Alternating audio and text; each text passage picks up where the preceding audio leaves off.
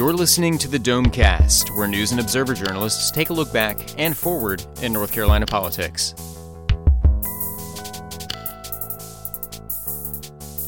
Hello and welcome to Domecast. I'm Jordan Schrader, hosting this week. And with me are Colin Campbell, Lynn Bonner, and Craig Jarvis of the News and Observer. We're going to talk today about a number of proposals and bills that came out this week, including some big announcements on education spending. We're going to talk about continued attempts to erode the governor's powers, and we're going to end with some talk about why Senator Phil Berger's Facebook use was in the news this week. But first, Lynn, you covered the education announcements this week, at least one of the big ones, which was dealt with the use of lottery money. So what are lawmakers trying to do with that money? Well, one of the things they're trying to do is help poorer rural counties build and repair schools. Counties that are smaller don't have significant tax base and therefore have a hard time repairing old buildings and building new ones.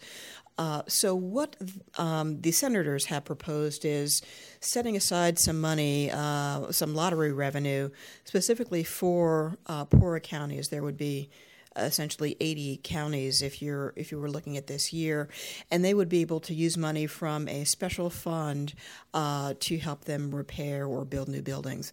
Now, the poorest counties would have to put in $1 for every dollar they got from this fund, and kind of the middle tier counties would have to supply $2 for every dollar.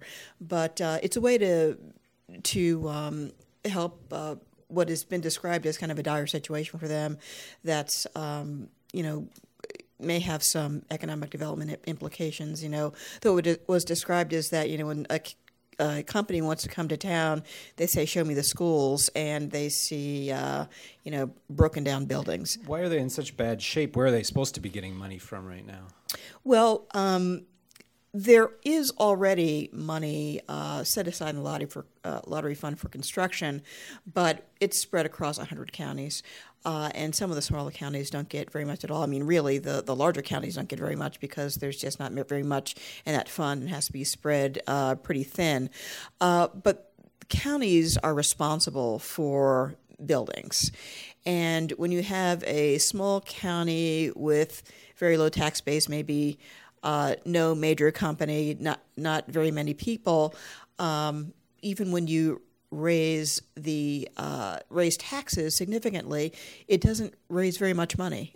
So a lot of these small counties have found it impossible to raise a lot of money to build schools.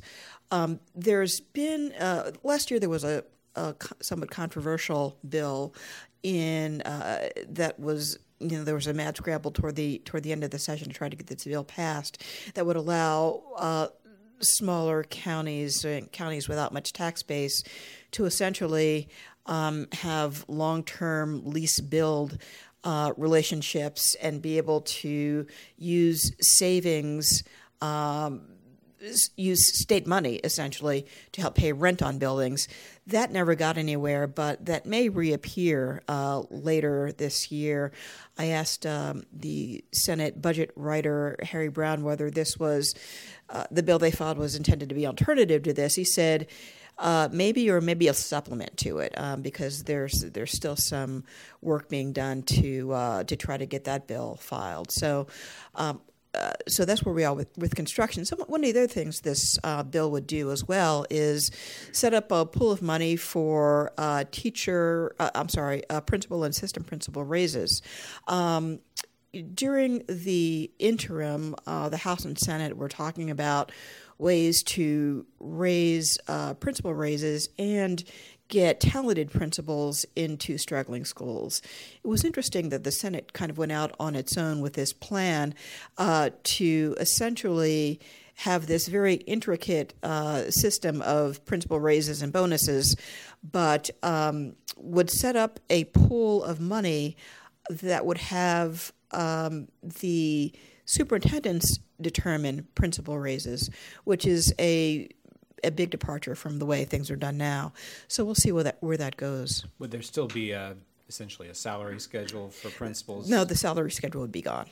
The way they have it set up is that no principal would make less than they do this year, but in terms of how big a raise they would get, that would be entirely up to their boss. Okay. And do you expect the House to go with whatever the study committee was looking at? Or? Well, the study committee determination was really very hazy. I mean, this Senate bill makes a lot more things concrete, but I'm sure they're going to get a lot of feedback on this idea that a superintendent is going to determine raises, and trashing the salary schedule is a big step. So I'm not expecting that the House is going to buy this wholesale.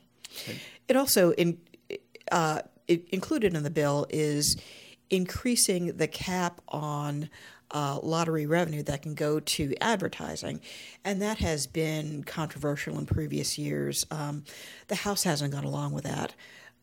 It's interesting that they didn't put it in the budget this year, but I expect that that's also going to be a point of contention at some point. Okay, and that would basically allow them to make more money, they think, by exactly. boosting the number of people who play. Yes. The other big education announcement had to do with teachers and their pay and benefits. Basically, some lawmakers want to bring back the Teaching Fellows program, but only for specific teachers. So what does that proposal look like? Yes, they want a much smaller and targeted Teaching Fellows program that would have forgivable loans for people who go into teaching in STEM fields, special education, and for teachers who go to struggling schools. It would be much smaller, 160 students, I believe, and the last graduating class of the old Teaching Fellows program was 550 students. Why did they get rid of the old Teaching Fellows? It was never really clear. It was something that the Senate wanted to get rid of. The House had, when Tom Tillis was House Speaker, he often said he wanted to bring it back or wanted to help preserve it, but the Senate was intent on getting rid of it.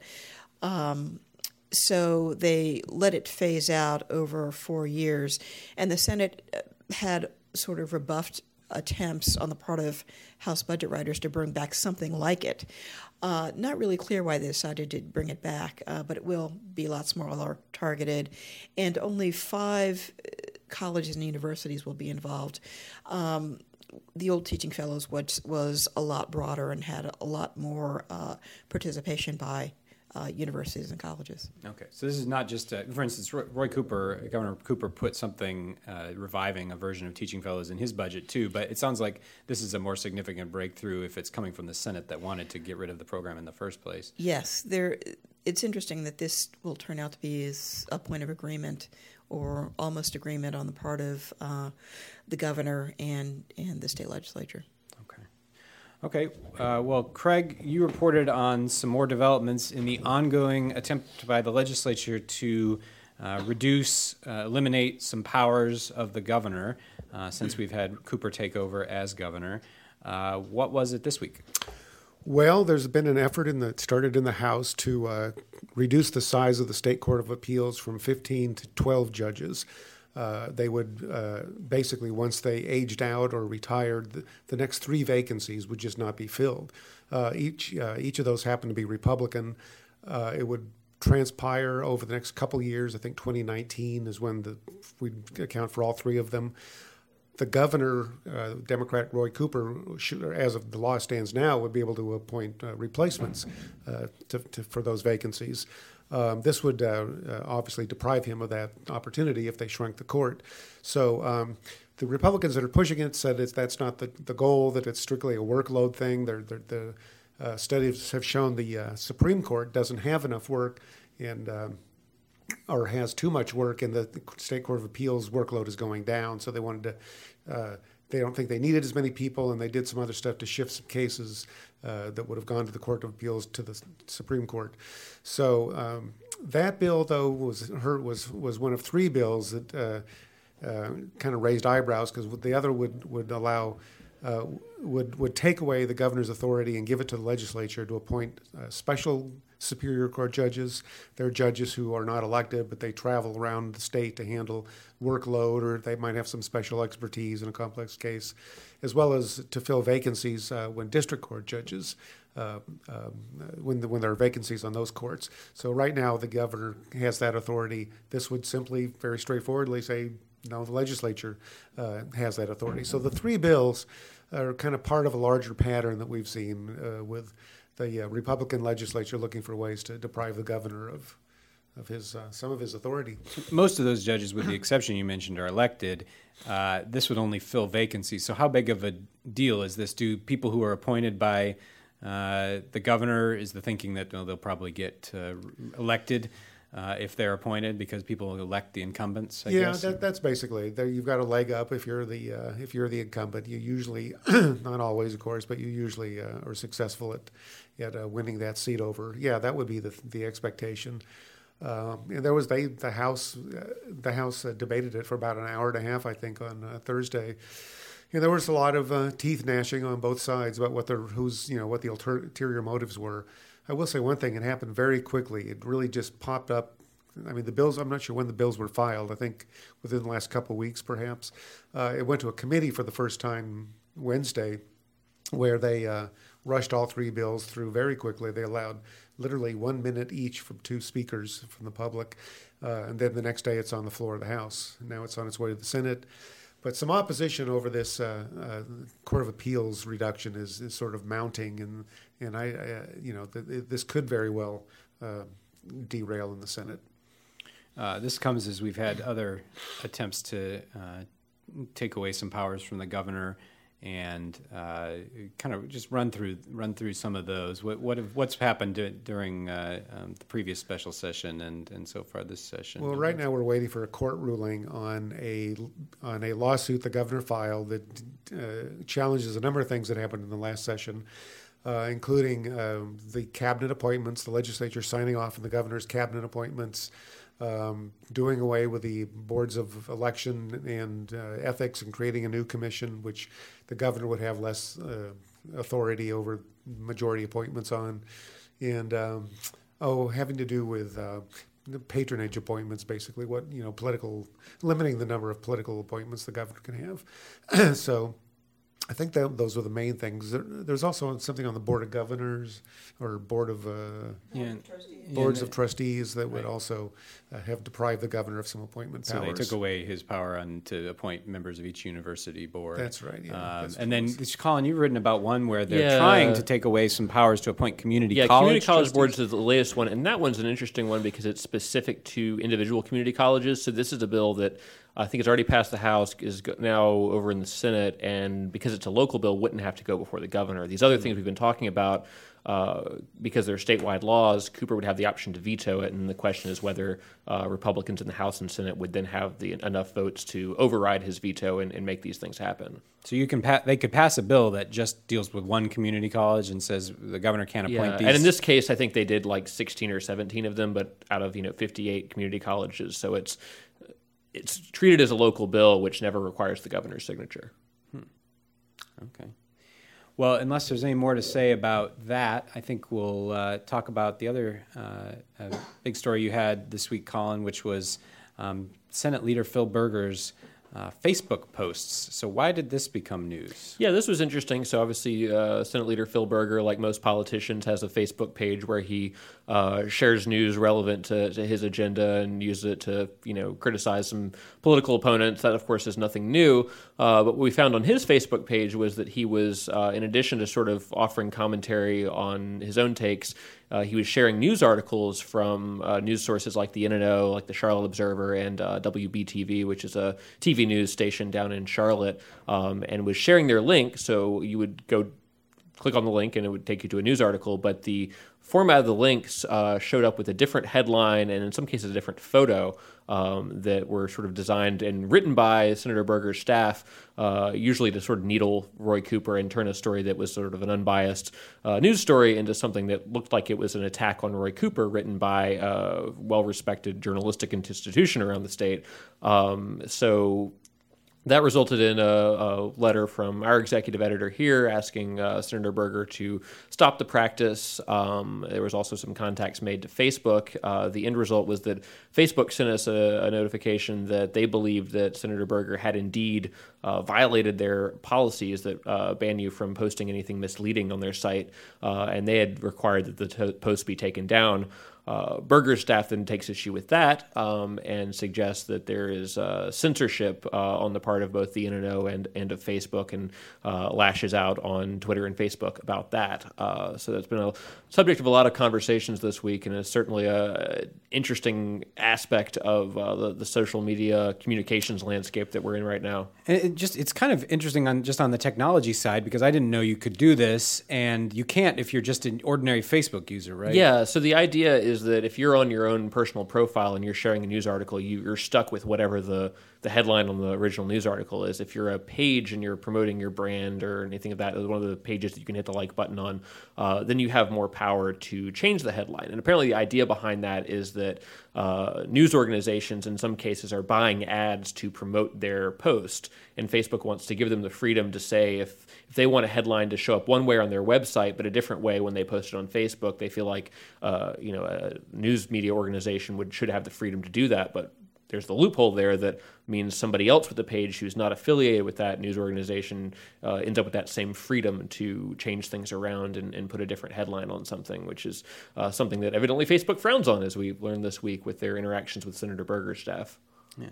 And I don't know, is Facebook more sensitive to this because there's been so much talk about fake news and things like that? Yeah, I think that has a lot to do with it. Facebook's gotten a lot of criticism for not censoring the proliferation of these news articles that are completely fabricated and are designed to sort of get clicks on Facebook and then make a substantial amount of money for the person running the fake news website. So I think there's a worry about that. In our story, we avoided using the term fake news, but I noticed when the Associated Press did their own version of the story, the headline was, fake news ? And Senator Berger did this, that, and the other. Yeah, and your story just basically spelled out what the practice was, which it wasn't that, if you went to the story, you would see the original story, but it's that little preview that would show up. Yeah, it's the preview that shows up, and statistics tell you that a fairly small percentage of people who see a post like that on Facebook actually click through the article. A lot of people just read the headlines, and that's the way a lot of people choose to consume their news, and we generally like the headlines to be accurate and what the story is trying to reflect for those who don't make it all the way to reading the entire thing. Right. Okay, well, we'll keep watching that. It looks like that at least for a while after the NNO sent the letter, Senator Berger wasn't doing that anymore. They've made no promises to stop doing it, but since we pointed it out to them, I have not seen any new posts that did this. Most of the links now have either been just to an unaltered news headline, or in some cases, if the senator's staff wants to put their own spin on the news, they put up a blog post on his campaign site and just link to that. One more thing before we adjourn and reconvene for Headliner of the Week. You also had a story today, Friday, about former Representative Chris Groh and whether he should be considered a lobbyist or not. What's the significance of whether he should be actually labeled a lobbyist? Yeah, this is another one of those sort of gray areas that come up in these odd situations. So Groh is an unusual guy in that he's for several years now been the head of Equality North Carolina, and up until last April, he was registered as their official lobbyist. Obviously, big advocate on LGBT issues, and arguably one of the best-known voices in the state on those issues. And then after House Bill 2 passed last year, there was a desire among Democrats to have someone who is openly gay, as Groh is, in the legislature. So he was appointed to fill a term of a lawmaker from Greensboro who died in office. So when he took that job as a legislator, he resigned his role as a lobbyist, but remained the executive director of Equality North Carolina.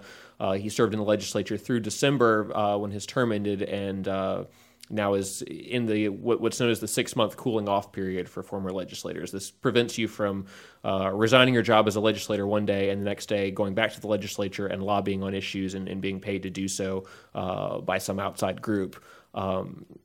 So Skro is not registered as a lobbyist. He says he does not plan to, but he has been advocating on HB2 issues, as you can imagine, and been fairly vocal in opposing some of the compromise proposals that have been floated. And you can kind of see some of his work very public because he's been engaging directly with members of the legislature on Twitter, lots of back and forth exchanges in which he's had discussions using that platform with members of the legislature, making the case that certain repeal proposals are not valid, that he would like to see a full repeal of House Bill 2. So there's the question of, does that constitute lobbying? And that's sort of the core of it. And it really is a gray area. I think everyone I talked to seemed to think that, some of the people on the Republican side thought what he was doing didn't quite smell right, but there was really no way to prove that he's outside the rules that are set out for heads of advocacy groups, which is kind of an odd one that if you're in charge of an advocacy group and you're trying to figure out, am I a lobbyist or not?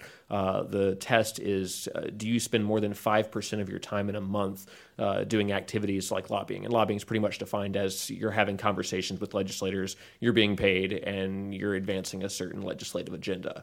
And if you're head of a advocacy group, what would be the reason that they would have that exception that you would not have to register as a lobbyist? Because I would think a lot of what an advocacy group does, at least this kind of advocacy group, is try to get their agenda passed through some kind of government. Yeah, and I think when I talked to Representative Skip Stam, former Representative Skip Stam, he's no longer in the legislature this year.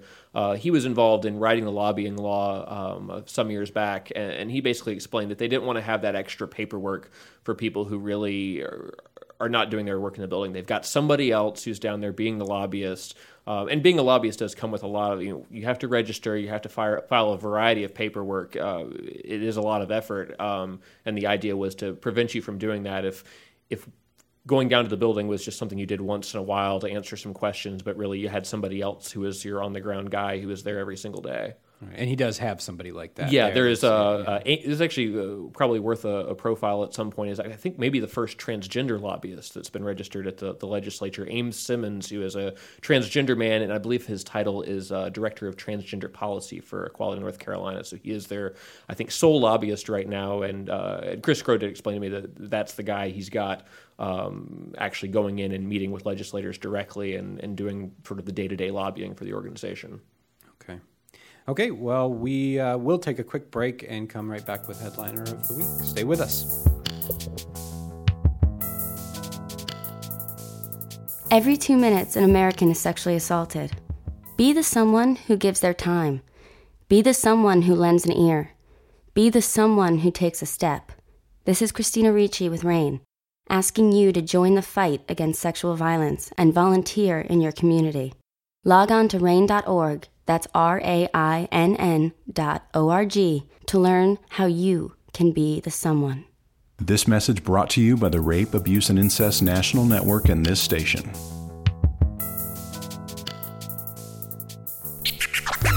Who is your headliner of the week? Who is your headliner of the week? Who is your headliner of the week? Headliner of the week. And we're back with Headliner of the Week, where we decide who is the most interesting or influential person, place, or thing in this week's news. Colin, why don't you start us off? Who's your Headliner of the Week? I'm going with Lieutenant Governor Dan Forest, who is in the news this week. Not for anything he was doing in North Carolina, but he was actually on the road this week in Texas to lobby in favor of sort of a similar House Bill 2 bathroom-type legislation there, and to make the case that essentially, despite what you've heard in the media, that all is well and good in North Carolina in the aftermath of House Bill 2. Forrest is keeping a high profile in part because he's well known to be a potential contender for governor in 2020, and certainly has been one of the most vocal defenders of House Bill 2, not only in North Carolina, but also in places like Texas. Okay, and we can't have any time where we don't talk about the next election, right? So we got to keep going with that. Yeah, I got to throw that in every week. There's an election coming up, and it's only 3 years and X number of months. Lieutenant Governor Dan Forest in the hat for Headliner of the Week. Lynn, who's your headliner? I'm going to pick Representative Justin Burr, who is an Albemarle Republican. He has been front and center this week with bills that would change the judiciary, reducing the Court of Appeals, making judgeships partisan. And one of the reasons I think he is worthy of the honor is because he's really come in from the cold. He had a falling out with the House Speaker, and quite a public falling out. He was removed from his chairmanship of appropriations, but now he seems to be back in the fold. So I'll pick Representative Burr this week. Okay, Representative Justin Burr. He's been on everything, including we didn't talk about it much, but the making judicial elections partisan, as well as the bills that Craig talked about. Craig, who's your headliner of the week? Governor Roy Cooper, only because he's the State of the State address ticket on Monday night at the in the House chambers, which will feature the House and the Senate and other dignitaries like the justices of the Supreme Court and cabinet officials, that sort of thing. It'll obviously be Cooper's first State of the State speech, so we'll see how well it's received. I don't think it'll be as boisterously received as as McCrory's first State of the State was back in 2013, when lawmakers gave him a rousing round of applause constantly throughout the address. But this is obviously a different dynamic, and we'll see how it plays out. Governor Roy Cooper, what should we expect from him, do you think? What do you think he'll talk about? It hasn't been long enough for him to have a whole lot of things to tout yet, but I think he's just going to set, what we've been hearing from him on the campaign trail and then in the budget that was released recently, which is money in education to build a more skilled workforce, expanding Medicaid as much as possible, and then HB2, repealing HB2. What is that? We almost got through this session. Oh, no, I already talked about HB2. Oh, you did? Okay. Yeah. You can't do a podcast one of these days. One of these days, we'll get through one. Anyway, so those are the three main things that he hammers away on a lot, and we'll see.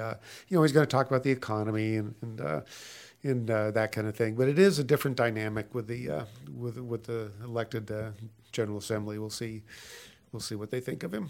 All right, Governor Roy Cooper in the hat for Headliner of the Week. We'll see what Governor Cooper has to say at State of the State, but I think this week we'll go with Lieutenant Governor Dan Forest, just because it was very interesting to see him going to another state and pitching that they should do what North Carolina has done and pass something very similar to HB2. And he made some interesting statements. So Will Doran, our PolitiFact guy, is not on the podcast this week, but he did fact check some of the statements. So check out PolitiFact North Carolina and see how true some of Dan Forest's statements were about HB2 and its impacts. Yes, he's had a couple of fact checks lately on done by Will and done by PolitiFact. So we've got a growing number of those. Lieutenant Governor Dan Forest is our headliner of the week for his trip outside the state. All right, that's it for Domecast. Thanks for joining us, and on behalf of Colin Campbell, Lynn Bonner, and Craig Jarvis, I'm Jordan Schrader. Come join us next time. You've been listening to the Domecast, a production of the News and Observer and the Insider State Government News Service. You can keep up with the conversation by reading Under the Dome in the daily print edition or online at newsobserver.com. The Insider is found online at ncinsider.com.